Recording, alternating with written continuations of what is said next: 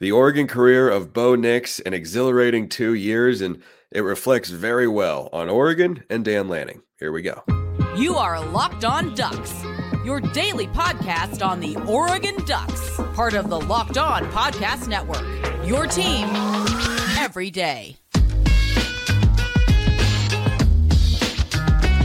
Yes, it is that time once again for Locked On Ducks. I'm your host, Spencer McLaughlin. Thank you so much for making this your first listen or your first view of the day, part of the Locked On Podcast Network, your team every day, and your number one source to stay up to date with the Ducks. If you have not already, please like, comment, subscribe, rate, review, wherever you listen to or watch this show, which today is brought to you by FanDuel. Make every moment more. Right now, new customers get $150 in bonus bets with any winning $5 moneyline bet. That's $150 if your team wins. Visit FanDuel.com/lockedon to get started. So we'll talk about Bo next. We'll talk about standouts from the Fiesta Bowl, and Oregon has its first transfer portal departure following the bowl game this season. But Oregon has won 12 games for just the sixth time in Oregon, in Oregon football history.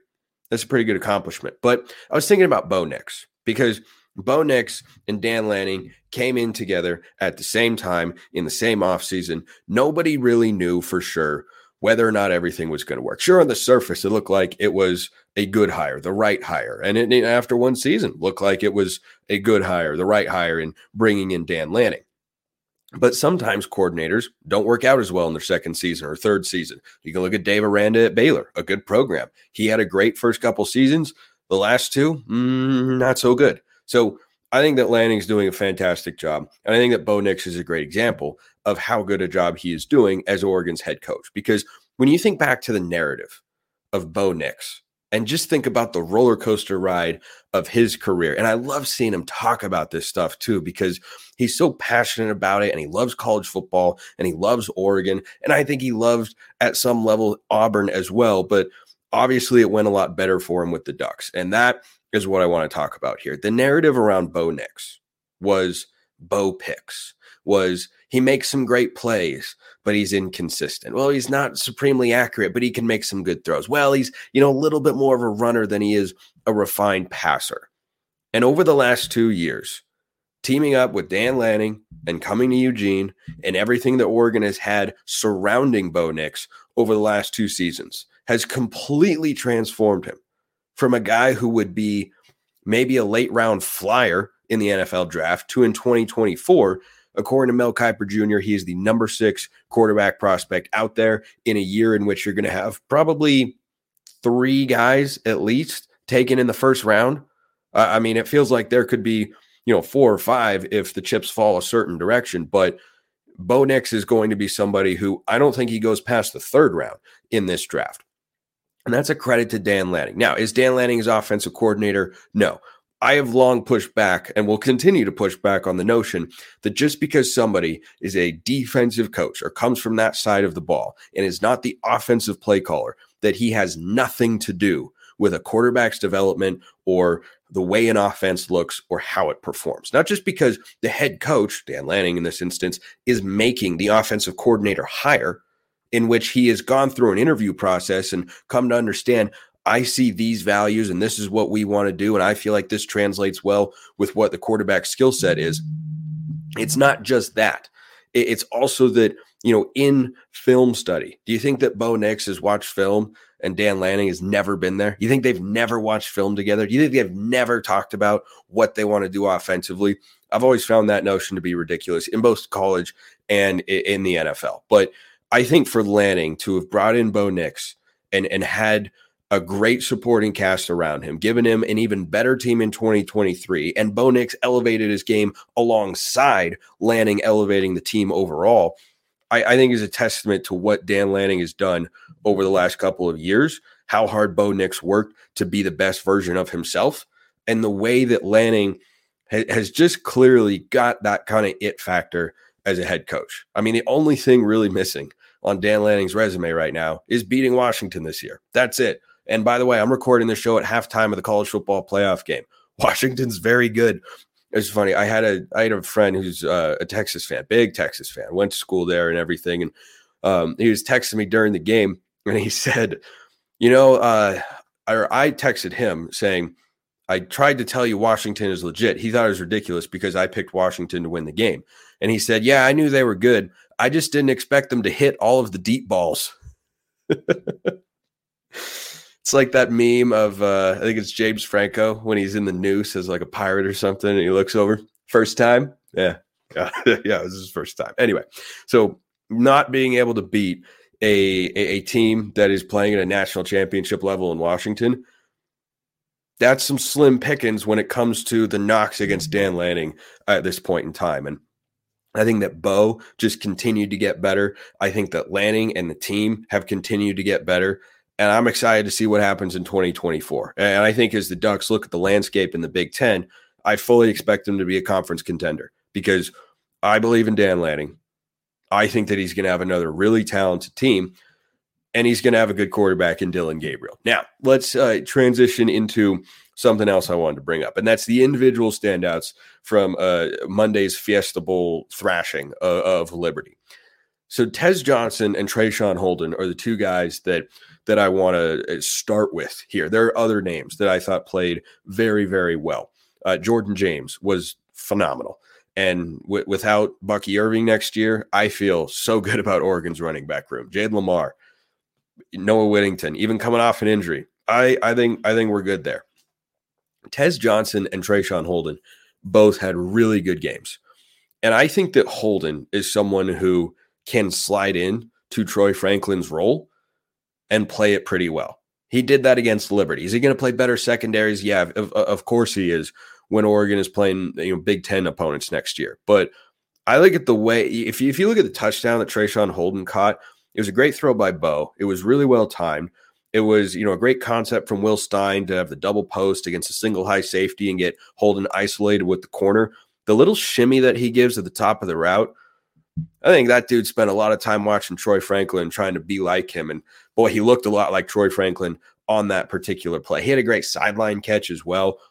I think if he stays with the Ducks, and that's my expectation, I think he could be maybe the number 2 wide receiver next year, depending on who Dylan Gabriel happens to fall in favor with the wide receivers, because Tez Johnson could be the number 1 guy. I mean, Franklin goes down, and Bo Nix, we know that he loves Troy Franklin. Hey, did you guys know that Tez Johnson is Bo Nix's adopted brother? Did you guys know that? If you didn't, you learned that yesterday. So I joke, of course, but allow me to defend the people in the profession that I hold so dear for just a moment. As Oregon fans, we have tuned into nationally televised broadcasts week in and week out and heard about how Tez Johnson is the adopted brother of Bo Nix. And, I think they told that story in greater detail during the Fiesta Bowl. When you're calling a game that is nationally televised and you are a neutral broadcast crew, even if you're someone like Bob Wischusen, who had called an Oregon game before in the same uniforms against Washington State, as it were, you are speaking half to Oregon fans, but you have an entirely new audience. So I know that we're just making, like, a lot of people are making fun on Twitter and whatnot, myself included, about, oh my gosh, we've heard this so many times. Why do we have to hear it so many times? Because A, you have different announcing crews that come in, and B, the announcing crews are not always talking to the same people all the time. They're talking to the same Oregon fans, of course, but the fans on the other side, the Liberty fans or other casual college football fans, haven't heard that before. So that's why, throughout the course of the year, we heard many, many times that Tez Johnson's the adopted brother of Bo Nix. But Tez Johnson also happens to be an outstanding football player. I mean, outstanding. And I didn't really know what to make of his arrival to Oregon. I knew he was a great route runner, according to PFF at Troy. I knew he was small and fast, but the connection to Bo Nix made me think, he might be a role player this year. He might compete for snaps and have some playing time and whatnot. He just set the Oregon single season record for receptions, which Troy Franklin set about a month ago, but Franklin opted out of the bowl game, so it's Tez Johnson. So that guy is really, really good. Can he be a number 1 receiver in 2023? That's a fascinating question. I have another fascinating question for you before we get to that one, and that's, have you gone and checked out FanDuel yet? Because the NFL regular season is wrapping up, but there's still time to get in on the action with FanDuel, America's number 1 sportsbook. Right now, new customers get $150 in bonus bets guaranteed when you place a $5 bet. That's $150 in bonus bets, win or lose. Remember, before it was you just need to have a $5 winning money line bet, which would have been easy, no sweat, Oregon over Liberty. But now, win or lose, you get 150 in bonus bets. The app is super easy to use too. There are so many different ways to bet, like live same game parlays. You can find new bets in the new Explore tab as well. Make a parlay in the Parlay Hub, the best place to find popular parlays. They've got spreads, over-unders, and so much more. Visit FanDuel.com/lockedon and make your first bet a layup. FanDuel, official partner of the NFL. Second segment sip completed, and we roll along. Tez Johnson is really good.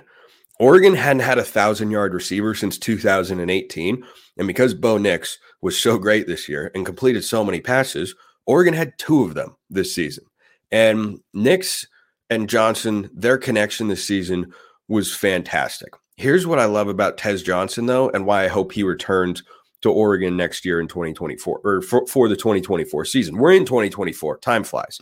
I'm old. Anyway, so I'm not that old, but I feel old sometimes. Anyway, so Tez Johnson is somebody who is not a number one receiver in the traditional sense. However, he is a guy who, as we saw this year, can lead your team in receiving yards. What do I mean by that? When you're coming into certain situations in a football game, there are times where you've got to have a big-bodied receiver. If you notice Tez Johnson and the plays he made this year, how many times was it on a shot down the field? Not very many times. Those smaller guys who are nimble like that, they do their best work around the line of scrimmage or the line marker to gain, the first down line. That's where Tez Johnson was lethal, and then yards after the catch. But that's not something that we want to stop him doing. You don't want to say, well, now we need you to step into this role over here. No, I think you look at a guy like Jerion Dickey or Kyler Casper, who each had 1 catch in the Fiesta Bowl, and say, okay, one of those guys maybe steps up. But you put Trayshawn Holden out there or Gary Bryant Jr. out there. And I thought that we might see a little bit more of either Casper or Dickey in this game. We really didn't until the reserves got into it.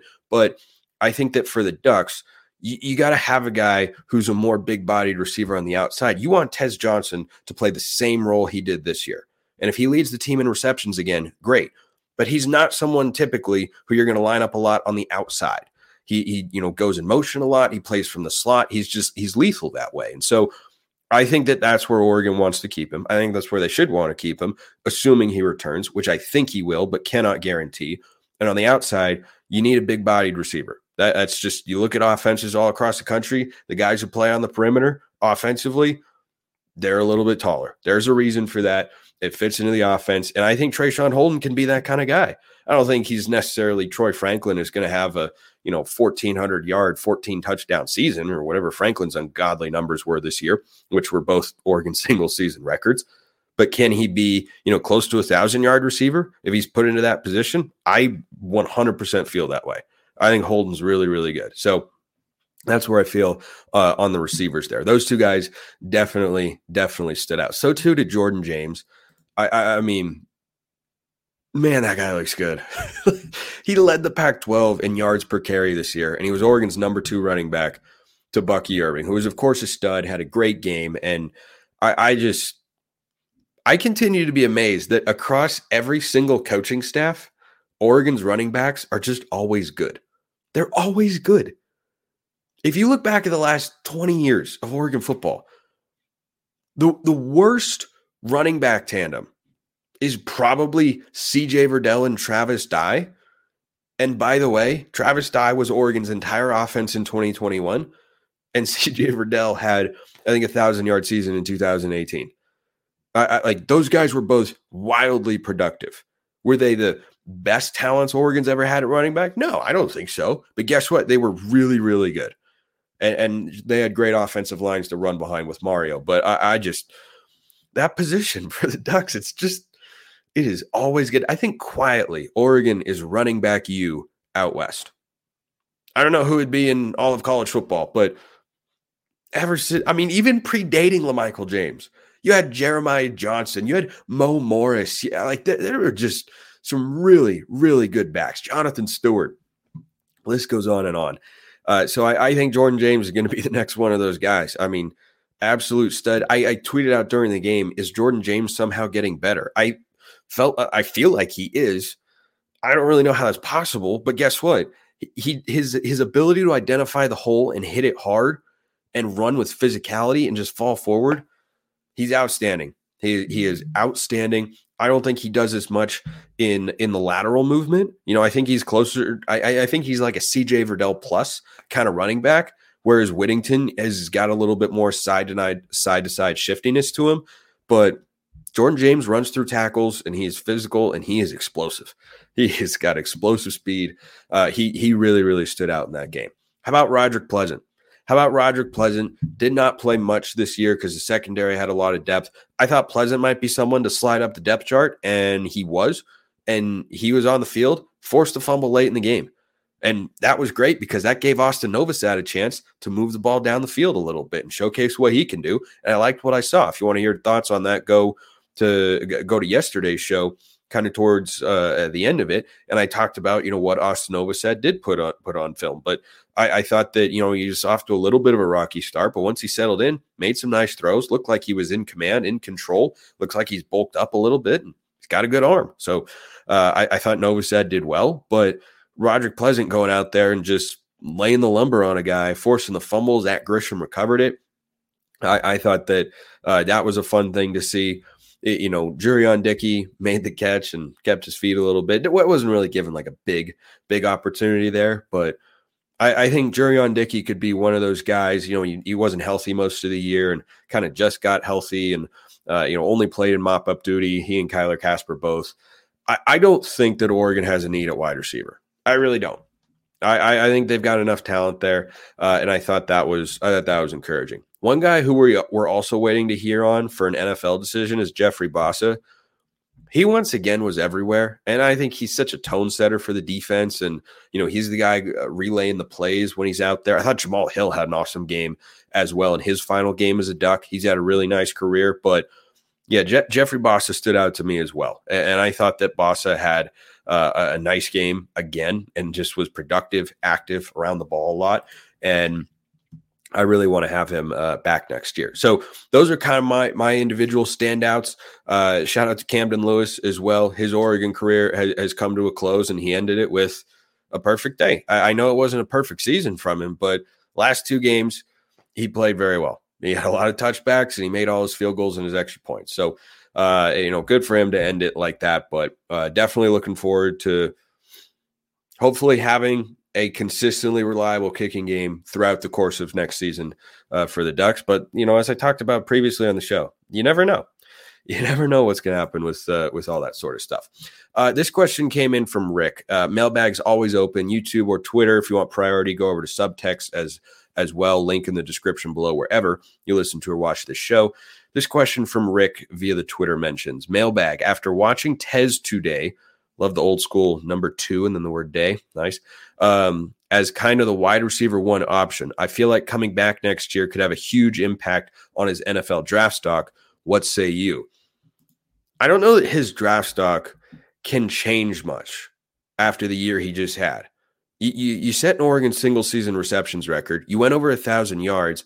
And when the guy who was ahead of you on the depth chart, or at least in the targets department throughout the course of the year, went away, he steps up and has double-digit catches for close to 200 yards and a score.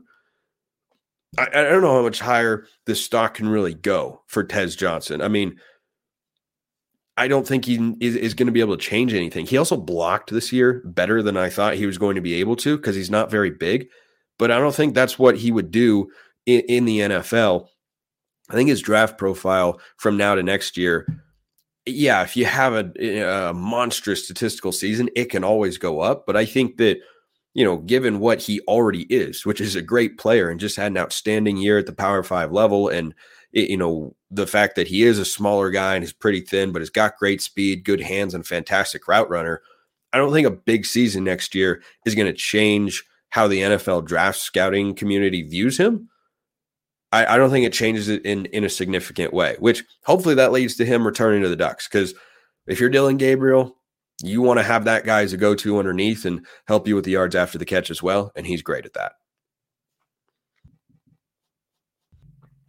Another mailbag question. This one from Nathan. Hey, Spencer, good game and great reaction show. Appreciate you. Put a nice bow on the season. Get it? Bow? Yeah. With with his speed, what do you think about Luke Moga playing as a running back, one with a lot of tricks up his sleeve, a legit quarterback arm, track speed, etc.? Think there's any chance Stein builds some plays around him on the field with Dylan Gabriel? One of my favorite TDs of 2022 was Nix's touchdown reception. That was against Colorado. Go Ducks. No, I don't think so whatsoever. I think Oregon's got more than enough weapons to not need Luke Moga, who is a fantastic athlete. I think Will Stein said he's going to be one of the fastest guys on the team. If you're talking just straight line speed, Moga is a dynamic athlete. He's more of a project at quarterback who, certainly won't be the starter in 2024, probably wouldn't be in 2025 either. And we'll see what he would do the following year as, a redshirt sophomore and where the quarterback room is at that time. But I think that having someone like that, it's great and all, but it's not something I feel like Oregon really needs to do, because there are a lot of other dynamic playmakers who you want to get the ball to, who have great speed, who have a lot of athleticism. And I see where you're coming from with the trick play. I remember when Darren Thomas was the backup to Jeremiah Masoli in 2008, I think it was. There was a trick play in the Civil War where they, Thomas was like the second or third quarterback on the depth chart, and they pitched it back to him and he threw a deep pass and it was completed like just inside the pylon or something. I forget who caught it. I want to say Jeff Mail, but I could be wrong about that. I don't think that that's going to be in the cards. I think that Will Stein has got plenty of tools at his disposal. So fun question though, because Moga is a dynamic athlete. There's no doubt about it, but I don't think that he's someone that that sees the field for the Ducks in 2024. Doesn't mean he never will, of course, but that's something that we'll get to see him in the spring game. I would think Oregon will have 4 quarterbacks there: Gabriel and Moore, Novosad, and Moga. So that'll be fun. But until then, yeah, I don't think Luke Moga is going to make a ton of noise on the depth chart. But maybe he surprises us all. Who knows? But definitely intrigued by his physical upside as time goes on.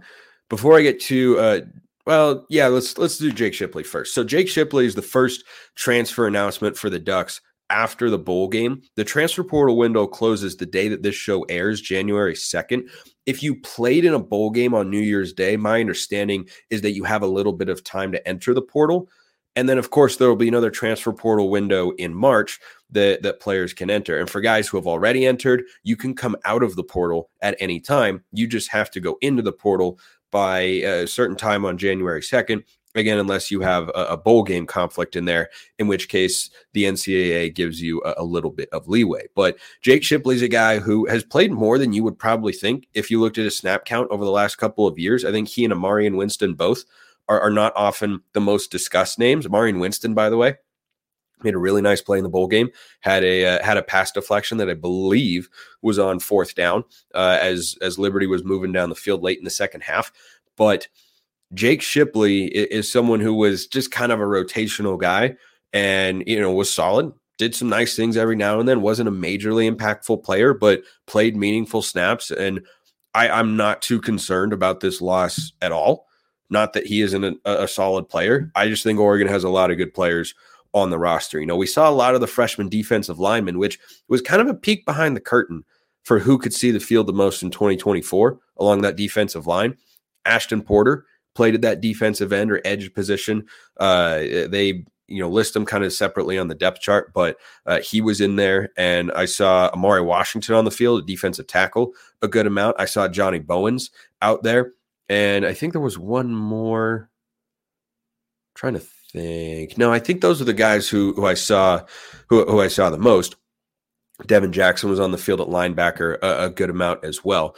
But I think that for the Ducks, the depth at defensive end / edge is really good. It's really, really good. And you've got Elijah Rushing coming in as a 5-star true freshman. You've got other players along the defensive line in the 2024 class as well. Breland is an interior guy. He's the other 5-star recruit. But, I mean, with Mateo Uyunglele and Blake Purchase and Tatum Tuioti, that's a great foundation to have of experienced sophomores going into next year. And Amarian Winston. Like, that's probably your 2 deep right now at the defense, at the edge position. So I think that Oregon will be just fine there, but wishing the best to Jake Shipley. He played well in the Holiday Bowl last year against North Carolina as well. And Dan Lanning, by the way, 2-0 in bowl games. Don't hate that. Given time to prepare, other teams preparing for you as well. 2-0, it's not bad. Okay, this question came in from James. Couple questions. He asked about imagine Bo spending 4 years with the Ducks, and then also whether Michael Penix being a lefty caused problems for the Oregon secondary. I'll answer the second one first because it's really easy. Penix being a lefty has nothing to do with it. He just throws a ridiculously accurate football. It's honestly insane. I was texting with Roman Tomashoff of Locked On Huskies, as I was watching Penix play against Texas. Again, I'm recording this during halftime of that game, so I don't know how it's going to end. But I know that Penix had 250 passing yards in the first half on not a whole lot of completions because his deep ball is just, it's right on the guy's hands every time. And I texted him, I said, so is watching Penix how you guys felt watching Mariota, where the guy is just really, really good. He's a really nice, humble guy, which he is. I've met Michael Penix. He's a really, really nice guy. And you just think to yourself, I never want to see that guy play again. And he goes, yep, 100%, spot on. Like, that's just what it is. He's just really good. He's really good. His deep ball is ridiculous. And the wide receivers are insane. It has nothing to do with him being a lefty. He's just really good. Now, the other question you posed is a curious one about Bo Nix. And what if he'd spent 4 years with the Ducks? Well, when he first would have come to Oregon in this hypothetical, it would have been during the Mario Cristobal era. Cam Ward just decided to go to the NFL draft instead of going to be the starting quarterback at Miami, which, if those are your options, I think historically speaking, given the data that we've got, is a good decision. Because Cristobal's track record with quarterbacks is terrible. I mean, Herbert never reached his full potential. Tyler Shuck didn't fully develop. Anthony Brown, not very productive. Tyler Van Dyke took a step back. 4 examples right there. Bingo, bango, bongo, and bingo again. Not where you want to go. So, I talked on Locked On Pac-12 about the idea of Cam Ward going to Miami, saying that this is not where you want to go. This is not the spot, and he is not going to do that. So, if he'd come in during the Mario Cristobal era, it just goes to show you coaching matters a lot. Coaching matters a lot because when Herbert's gotten even NFL coaching, not good NFL coaching, but NFL caliber coaching, barely, with the Chargers, he exploded into a top 5-10 quarterback in the league immediately, better than what he had shown consistently at Oregon. I think his wide receiving core being improved also played a part in that. But for Bo Nix, I think that his time at Auburn compared to his time at Oregon, like I was talking about earlier, is a reflection of how important the situation you are in and the coaching that you are getting and the players that are around you. He was sacked 10 times in 2 years at Oregon. I saw this stat. Someone tweeted out. I apologize because I forget who did, but he was sacked 10 times. I think might have been Scopel. He was sacked 10 times in 2 years at Oregon. In 3 years at Auburn, he was sacked 50 times. That's an insane difference. And that, combined with Oregon having better offensive coaching and a better overall team and a better coaching staff than what Bo Nix had at Auburn, contributes to his success. So if Bo Nix had been at Oregon for longer, as long as he'd stuck around when Lanning arrived, yeah, he would have been the same sort of guy. But you have to look at the situation that he's in rather than saying, oh, well, what if, this Bo Nix had been at Oregon in 2020? No guarantee he would have been the same sort of guy. He would have had a different head coach and a different offensive coordinator, a different quarterbacks coach back then. I wanted to close with a quick note on basketball because I'm a huge college basketball guy. I am excited about the prospect that this Oregon men's basketball team has got. The women's team has had some high highs and some low lows. It's been very up and down. The men's team certainly has not had a perfect year, but those who are basketball fans, I have had people send me questions before about, hey, is Dana Altman still the guy? Should we still like Dana as our coach? The answer is unequivocally yes. The fact that this Oregon team, battling an absurd number of injuries, particularly in the front court, in which they have had to regularly play a walk-on big, Ryan Cooper, who's done an admirable job, by the way, and that Mo Diawara, who has done a fantastic job with what he's been asked to do, was going to be Oregon's number 3 big this year at the center position, and he's been the number 1. Oregon is 10-3. They beat USC and UCLA to begin conference play. It gets a lot tougher now, and they're going to drop some games here, but this Oregon team has, and Jesse Zarzuela, by the way, was a contributing guard earlier this season. He's out for the year. Mookie Cook, 5-star small forward, he hasn't played yet. He's going to make his debut Thursday against Washington. Really interested to see how that goes. Washington's a good team, and it's going to be a really tough game in Seattle. But the fact that Oregon team, with all the injuries and all the youth, is 10-3 is a testament to what I have said, which is I still believe in Dana Altman. I don't think he has lost it.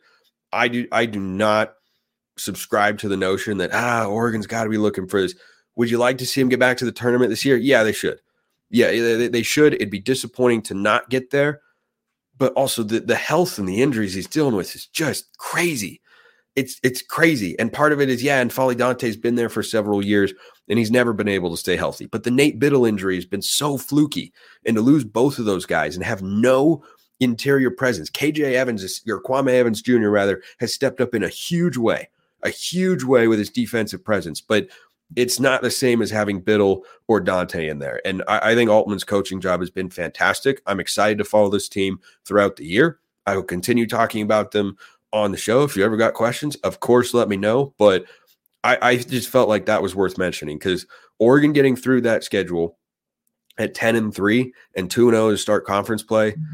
Yeah, that's a heck of a coaching job by Dana Altman, and he deserves credit for it. Long way to go in the season, but he's done really well so far. Appreciate everyone listening. I will see you next time. Have a wonderful rest of your day, and go Ducks.